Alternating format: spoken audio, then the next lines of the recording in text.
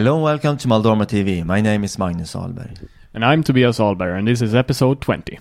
And today we're going to talk about the Indian yogi called Sri M, which we met in March this last year, 2017, in the Swiss Alps at a retreat called Villa Unspunnen. Yeah, it was a weekend retreat where he held his satsangs, and he also introduced some spiritual practices that you can do.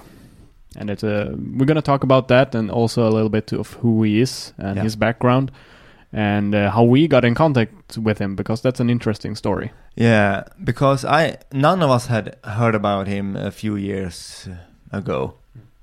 But I was looking at some video on YouTube and kind of came across a video of him, an interview, and I just randomly clicked on it and to see what it was. And he was interviewed by, I think it was a British guy or something like that. Yeah, it's the Soul Yearns video, I think. Okay, yeah. And actually, I wasn't that impressed of him in the beginning. My first impression was that he was a fake, because he did talk about some interesting topics. It sounded like he knew some interesting things, but he also did some kind of magic trick, and I felt, well, this is just a guy that's up for the show, trying to get followers that way. So I dismissed him quite early on. Yeah, and if you go on YouTube or in India as well, there's so many fake gurus out there, and so it's really hard to know which ones are authentic and which ones are fake. And he didn't really feel genuine to me.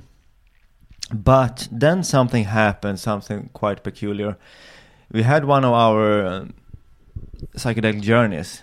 And for some reason, I came to think about him during one of these sessions. And I was at the moment in contact with what I experienced then as a God. So I actually asked God about Sri M, and he said, well, he's the real deal. He's just pretending, he's just putting up this show with the magic tricks and all that to actually sort out the wrong people that don't listen to their intuition, but only go with the visuals, what they see.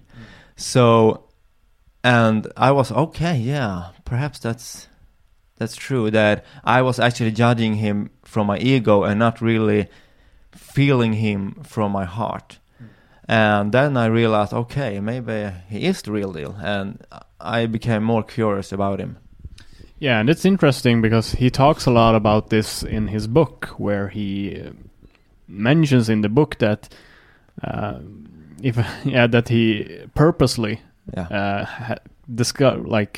can hide his true state of being, if you will. Yeah, so that's quite interesting. And I remember that you sent over the video to me, and I also watched it, and I was also a bit skeptical towards it as well in the beginning. But for the same thing for me, I also got, during a psychedelic experience, he popped up again. And what I was told by the psychedelic experience is that he's here to basically help humanity to wake up, to guide people through consciousness and discover what they really are. And also, if I remember correctly, during these psychedelic experiences, we were kind of told that we should meet him. Isn't that right? Yeah. And even though before this psychedelic experience, there was something about him that actually pulled in both of us for some reason. We didn't really like him, but he kind of popped up from time to time anyway. And I couldn't really let go of him. I thought about him from time to time. Very interesting. Yeah, same here. And it's, as you said, he popped up on a number of occasions. I completely forgot about him. And later on, he would just pop up in my mind, or I have an experience with him. And it took quite a long time before any of us read his book. And I think that was the changing point for us, really. Yeah. He wrote this book, The Apprentice of a Himalayan Master. Yeah. His first book. He has written several books, but he has this autobiography in 2 parts. One was released quite recently, but the first book wasn't when we met him, he had only released the first part of the autobiography, and he has written some smaller books as well. I have not read any of those. I have written the 2 autobiographies. And it's a really interesting book because it starts out with him basically in his youth. He goes out into the garden and he finds a man there just asking him to come over. And it's in his back of the garden, and he had no idea why this man was here or who he was, but he had this strange pull to go and talk to this man in the garden. And I think he said something that he really didn't understand, and then he just went away. And his life is filled with meeting very special people. Extraordinary meetings. And it's such an amazing story. And he was a Muslim boy in southern India who, when he was quite young, had this really strong pull towards the Himalayas. So he walked pretty much a long distance and up to, I think it was Kedarnath, where he eventually met his guru. And it's a amazing story. And and it was the same man that he had met in his backyard. As the a guru. child. The guru that he found several years later up in the Himalayan mountains. And the book really starts after that. I don't think we want to spoil the book too much, but what he experienced and the teachings in the book, it's really an amazing book. And it's I think fans of autobiography of a yogi, I think will also really appreciate and love this book. So I can really recommend that you check it out. It's an amazing story about the spiritual India in many ways, because he traveled a lot and met so many different saints and people. And also we could mention briefly that his guru was a direct disciple to the Mahavatar Babaji, the guy in the painting right there that Swami Yogananda made famous in the West, basically. And he has met him twice in his life, as I understood it.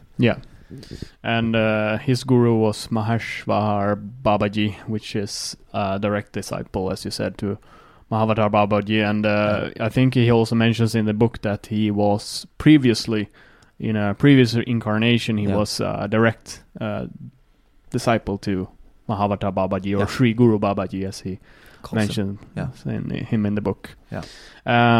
So when it came around the possibility to go meet him, we instantly felt like, we need to do this. You noticed on his website, right, that he was going to hold this workshop or weekend retreat in Europe. And it's quite near, so we decided to go. And this was actually, I think, 1 or 2 weeks before we went to India. And it's a good point, because a lot of the places that we have talked about and went to visit during our trip to India was due to the what Sri Hem had encountered on his journey and what he mentions in the book. We decided when we planned the journey to India to go to Rishikesh, and a lot of the places that we visited was entirely because of Sri Hem's book and autobiography of a Himalayan yogi. The apprentice of whatever it's called. Apprentice to an Himalayan master. Exactly. And I think it was really interesting to follow his footsteps, to have read the book previously and knew this is what happened here with his guru and so forth. And it was just amazing. We went to Divine Life Society because of him, and the Vashishta Cave. The 2 caves that are next to it, Vashishta Cave, and do you remember what, Arundhati Cave? Yeah, Arundhati Cave. Something like that, And also, did we go somewhere else that was because of Sri Hem? I don't remember. But it's on, you can look at previous episodes in this podcast, our Journey to India podcast. So we arrived to Switzerland, and the retreat was at a place called Villa Unspenen, and beautiful place. In the Alps. Really nice scenery around with the mountains and everything like that. So it was really a perfect place to have this retreat and to meet him. And our first encounter with 3M was quite special, to say the least. I remember that we walked into Villa-Unspunnen, which is a building owned by this spiritual famous woman in Switzerland, I think. And I don't remember her name right now. We'll put it in the description. Yeah, I think so. But however, he was standing with his back towards me, talking to some people. And I was looking at him, and suddenly he just turned around and my feeling, I felt like he knew I was there and looked straight into my eyes. And I was like, I can't really describe it. As I said, it felt like he already knew I was standing there and just turned around to say, I know you're here. And just looked straight into her eyes, and then he just turned back and started talking to these people again. Yeah. And the moment after, he did pretty much the same thing with you. Yeah, it was really strange because he had talked to the people and you were in one room. Yeah, and you didn't know that I had this experience. No.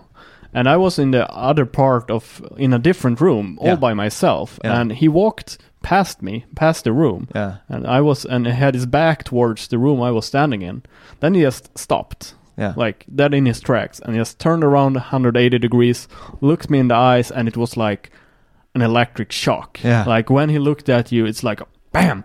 And I didn't knew what happened, but he just looked at me for a glimmer of a second and turned his around 180 degrees and kept walking. Yeah. And it was like, yeah, exactly as you said. You just knew I was there, and I didn't make any noise. I didn't say anything to him or anything that he could have knew that I was there. So that was just a powerful experience. And the feeling I had, and I think you had the same, was that in a way he wanted to show us that he knew that we was there, and just confirm in some way that I know you're here. And because you had met him and he talked to other people, and when he started walking away from me, I instantly got this feeling, oh no, I missed him.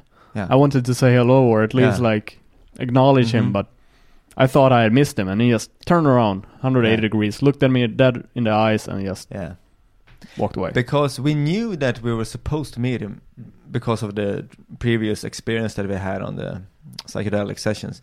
So it was quite a remarkable start.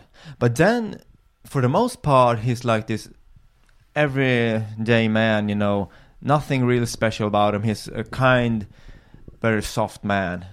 Is it like? But he's not like in the last episode when we talked about Ram Dass and Krishna Das. When I met Ram Dass, he had this huge presence that made this huge impact. Yeah, Shreyam was nothing like Ram Dass. He was just this everyday little Indian man, quite short. You wouldn't notice him if he didn't really kind of make you notice him as he did with you and me.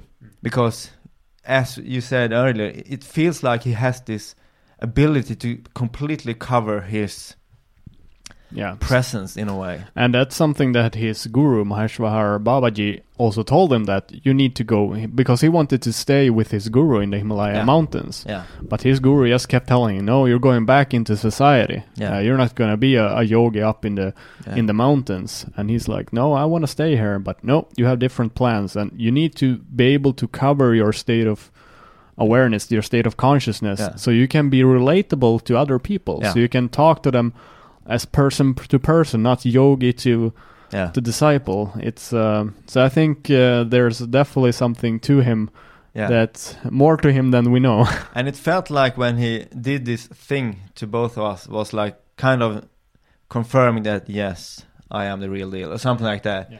And then because the moment after when he turned back to the people, that just vanished, and he was like this normal guy again. And I was like kind of struck by the lightning or something about what happened. Because his presence changed when he turned around and looked me in the eyes. It was like a completely different person in a way. Yeah, and you could see it from time to time during the satsang and the retreat as well, because if you start listening to Shreyam, the first thing you will notice is that he's extremely knowledgeable. He has read he can relate to you if you're a Christian, if you're a Muslim, if you're a Hindu, because he has read all the scriptures and he knows them by heart. He even knows the Sanskrit by heart. Yeah. And his lectures are really like great for the intellect, if to grasping all this knowledge, and he can explain it in a structured way, which is really easy for everyday people to grasp. And it's obvious that he has a great love for the old Indian scriptures. He loves to talk about them and explain them. As you said, he knows them by heart, inside and out. And and he knows Sufism, has a lot of information about that. He even he stayed also with Krishnamurti, which is another person, and also a Sufist teacher as well. His guru made him stay with different kind of traditions and teachers to expand his view of spirituality, I guess. So when you listen to him, he's great. He can explain things to you in a really structured and easy method for you to grasp. And I think that's where his real strengths are. His ability to make the information reachable.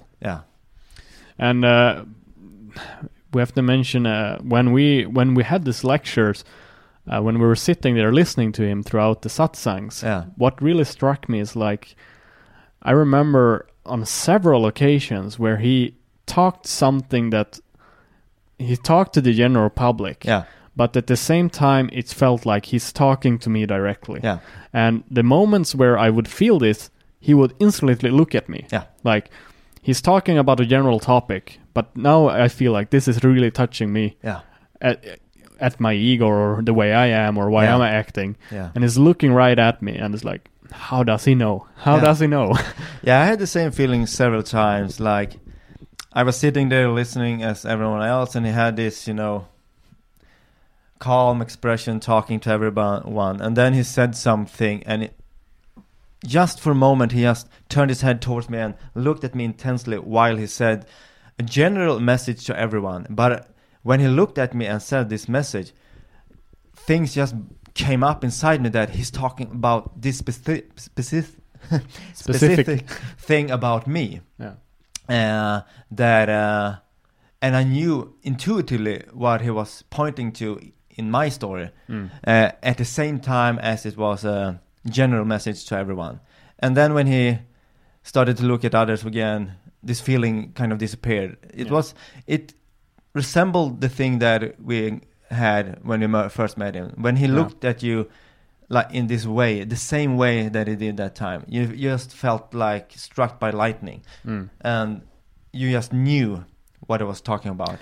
And it's I'm not sure if I guess he did with all the people. And what I can't really grasp, but I don't even know, but what's interesting to discuss is he doing this consciously? Does he know that he's doing this? Or is this basically he's so in tune with the self or with the universe that everything is one, everything is the self. So him looking at me is just him going with the flow. If you understand what I mean. I understand exactly what you mean, but my feeling, I don't know if this is true or not, is that he didn't know. He felt like this guy that know everything about you. When he looked at you with those eyes, it felt like he knew everything about you. I know you, Magnus. I know exactly what you're going through. I know exactly what you need to work on. And what I said now is about this thing that you're doing, and you need to work on this really hard, Magnus. And then he has turned his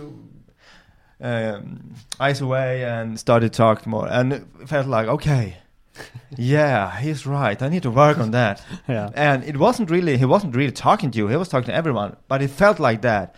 He just, when he saw through me and just pointed out something that I need to work on. I 100% agree with that. That's the same feeling I got as well when he was talking to me. So so that was just something very special about 3M. And I think if you go back to the very first episode in this podcast, you might remember that I talked about my Kundalini experience. And I've always felt like I needed to discuss that to get a better understanding of it, why it happened and why it happened to me, basically, or what's the deal with that. And I wanted to ask this question directly to Shriem, but it was very hard to get like alone time with him and ask questions, because everyone who was there tried to like go after him like hyenas, asking their own questions. People around all the time. Yeah. And I really wanted to have this answered, and I just kept trying to get the information from him, but I was never able to like get the opportunity to do it. And it was the last day of the retreat, and I wanted to now I really need to do it. I if there's other people, I'll push them aside and I'll ask him.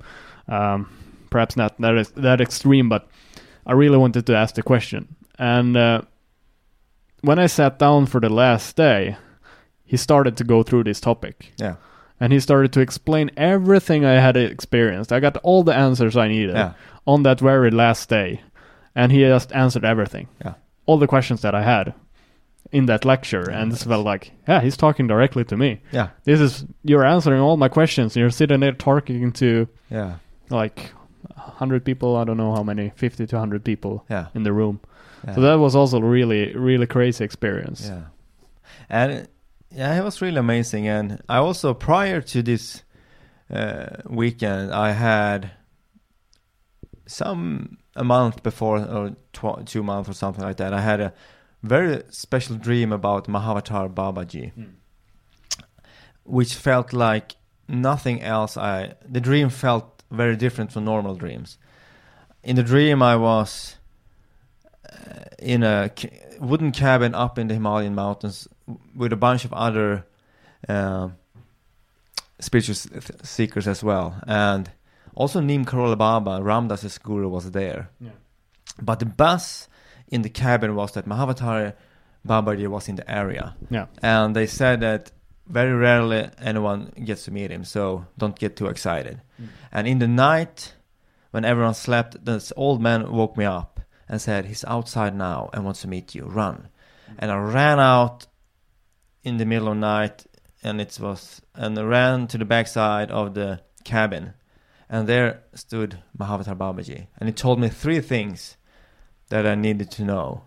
And then I woke up and felt this dream was really important, and I tried to remember the 3 things, but I was just slipping away as things in dreams can do. But I also knew that it wasn't important. So he told you on a subconscious level. Yeah, it was planted in me, so I didn't really have to remember it. But I asked Shriem about it, because Shriem is the only living person that I know about who have met Mahavatar Babaji and who perhaps have a connection.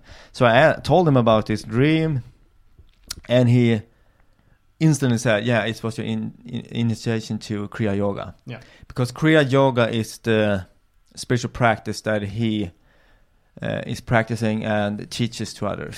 Yeah, and it's the spiritual practice that Mahavatar Babaji distributed to the world as a way to wake up and a way to do your spiritual practice. And it's mentioned also in the autobiography of a yogi.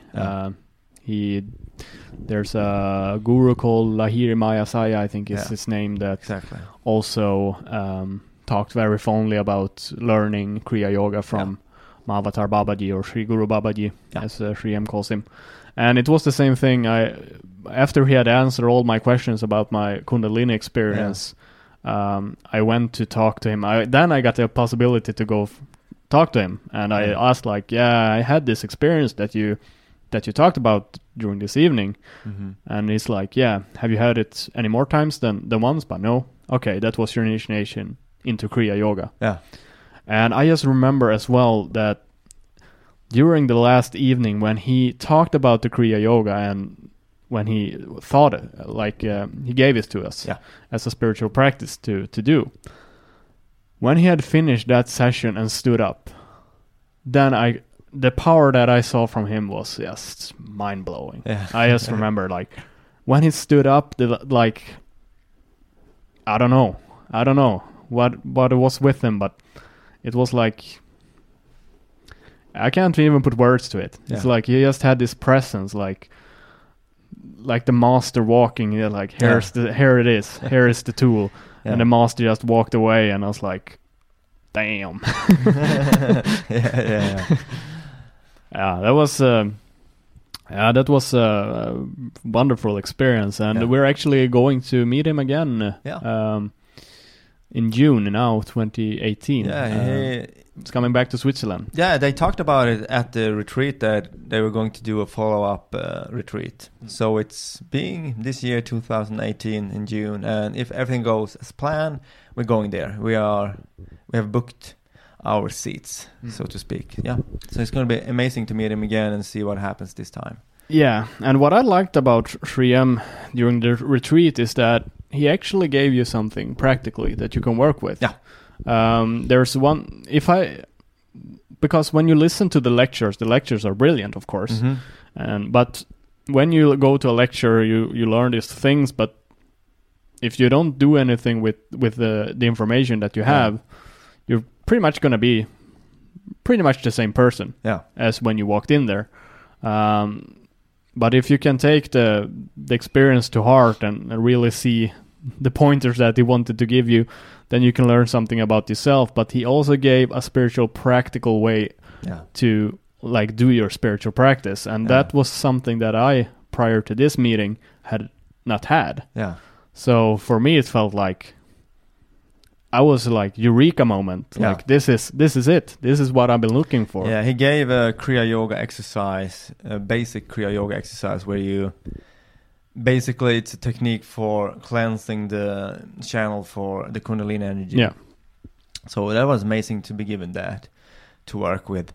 And also I would like to mention that the retreat at Villa Unspunnen was, as we said, the week before we was going to India.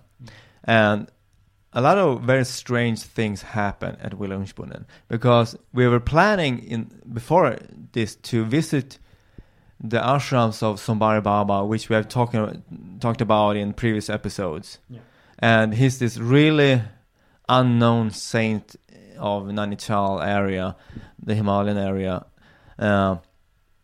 And as I said, no one knows about him pretty much, and except that Ram Dass has written a little bit about him in Be Love Now, and also just before we went, K.K. Sade, Neem Karol Baba's disciple, released a book about Sombari Baba. So, but that had just came out a few weeks before this, I think. But at Villa Unspunnen, we met two people who had been there. So those, and we were like sitting down randomly with people for dinner or just hanging out in the evening, and we sat down with two people who had visited Padampur and Kakragat, like the ashrams of Sombari Baba. Sombari Baba that no one knows about, and pretty much very, very few Westerners have ever been there. And two of those was actually at this retreat the week before we were going there. It was just such an improbable coincidence. So there was a lot of synchronicities going on when we were visiting this place, and a lot of, I think the reason why our journey to India was so good was because we met these people, because they told us about so much that we needed to think about, and places that suggested that we visit. And if it wasn't for them, we wouldn't have gone to the Heidi Kam Babaji ashram at all. Where I had the most amazing experience ever because of these two people. And we wouldn't have gone to a lot of places around Rishikesh if it hadn't been because of 3M. So everything, I remember thinking it feels like everything is falling into place. Exactly. Before the journey to India. And it was just, the journey was amazing as well. So what can we say more about 3M? He has a new book out as well, the continuation of from his first autobiography. Basically he talked on the retreat. He gave us he talked about some things that are in the new book, because it wasn't released when we was at the retreat, but I think it was released about a few weeks after, so we read it on the plane back from India. It's a really interesting book because he has experienced so much things, and only some of it could be in the first book. So he wrote another book. And I think you need to read the first book before you're ready for the second one, because it's becomes a bit more crazier and crazier for each page. Even the first book as well is quite crazy if you... Yeah, even the first book can be hard to grasp for a lot of people, because some of the things he talks about are just so out there. And he actually thought, when he was writing the book, he thought, should I even mention this? Because people would think that I'm just lying. But I think the gurus told him, or intuitively, that because he was dead, that I left his body, that he should talk openly about pretty much everything.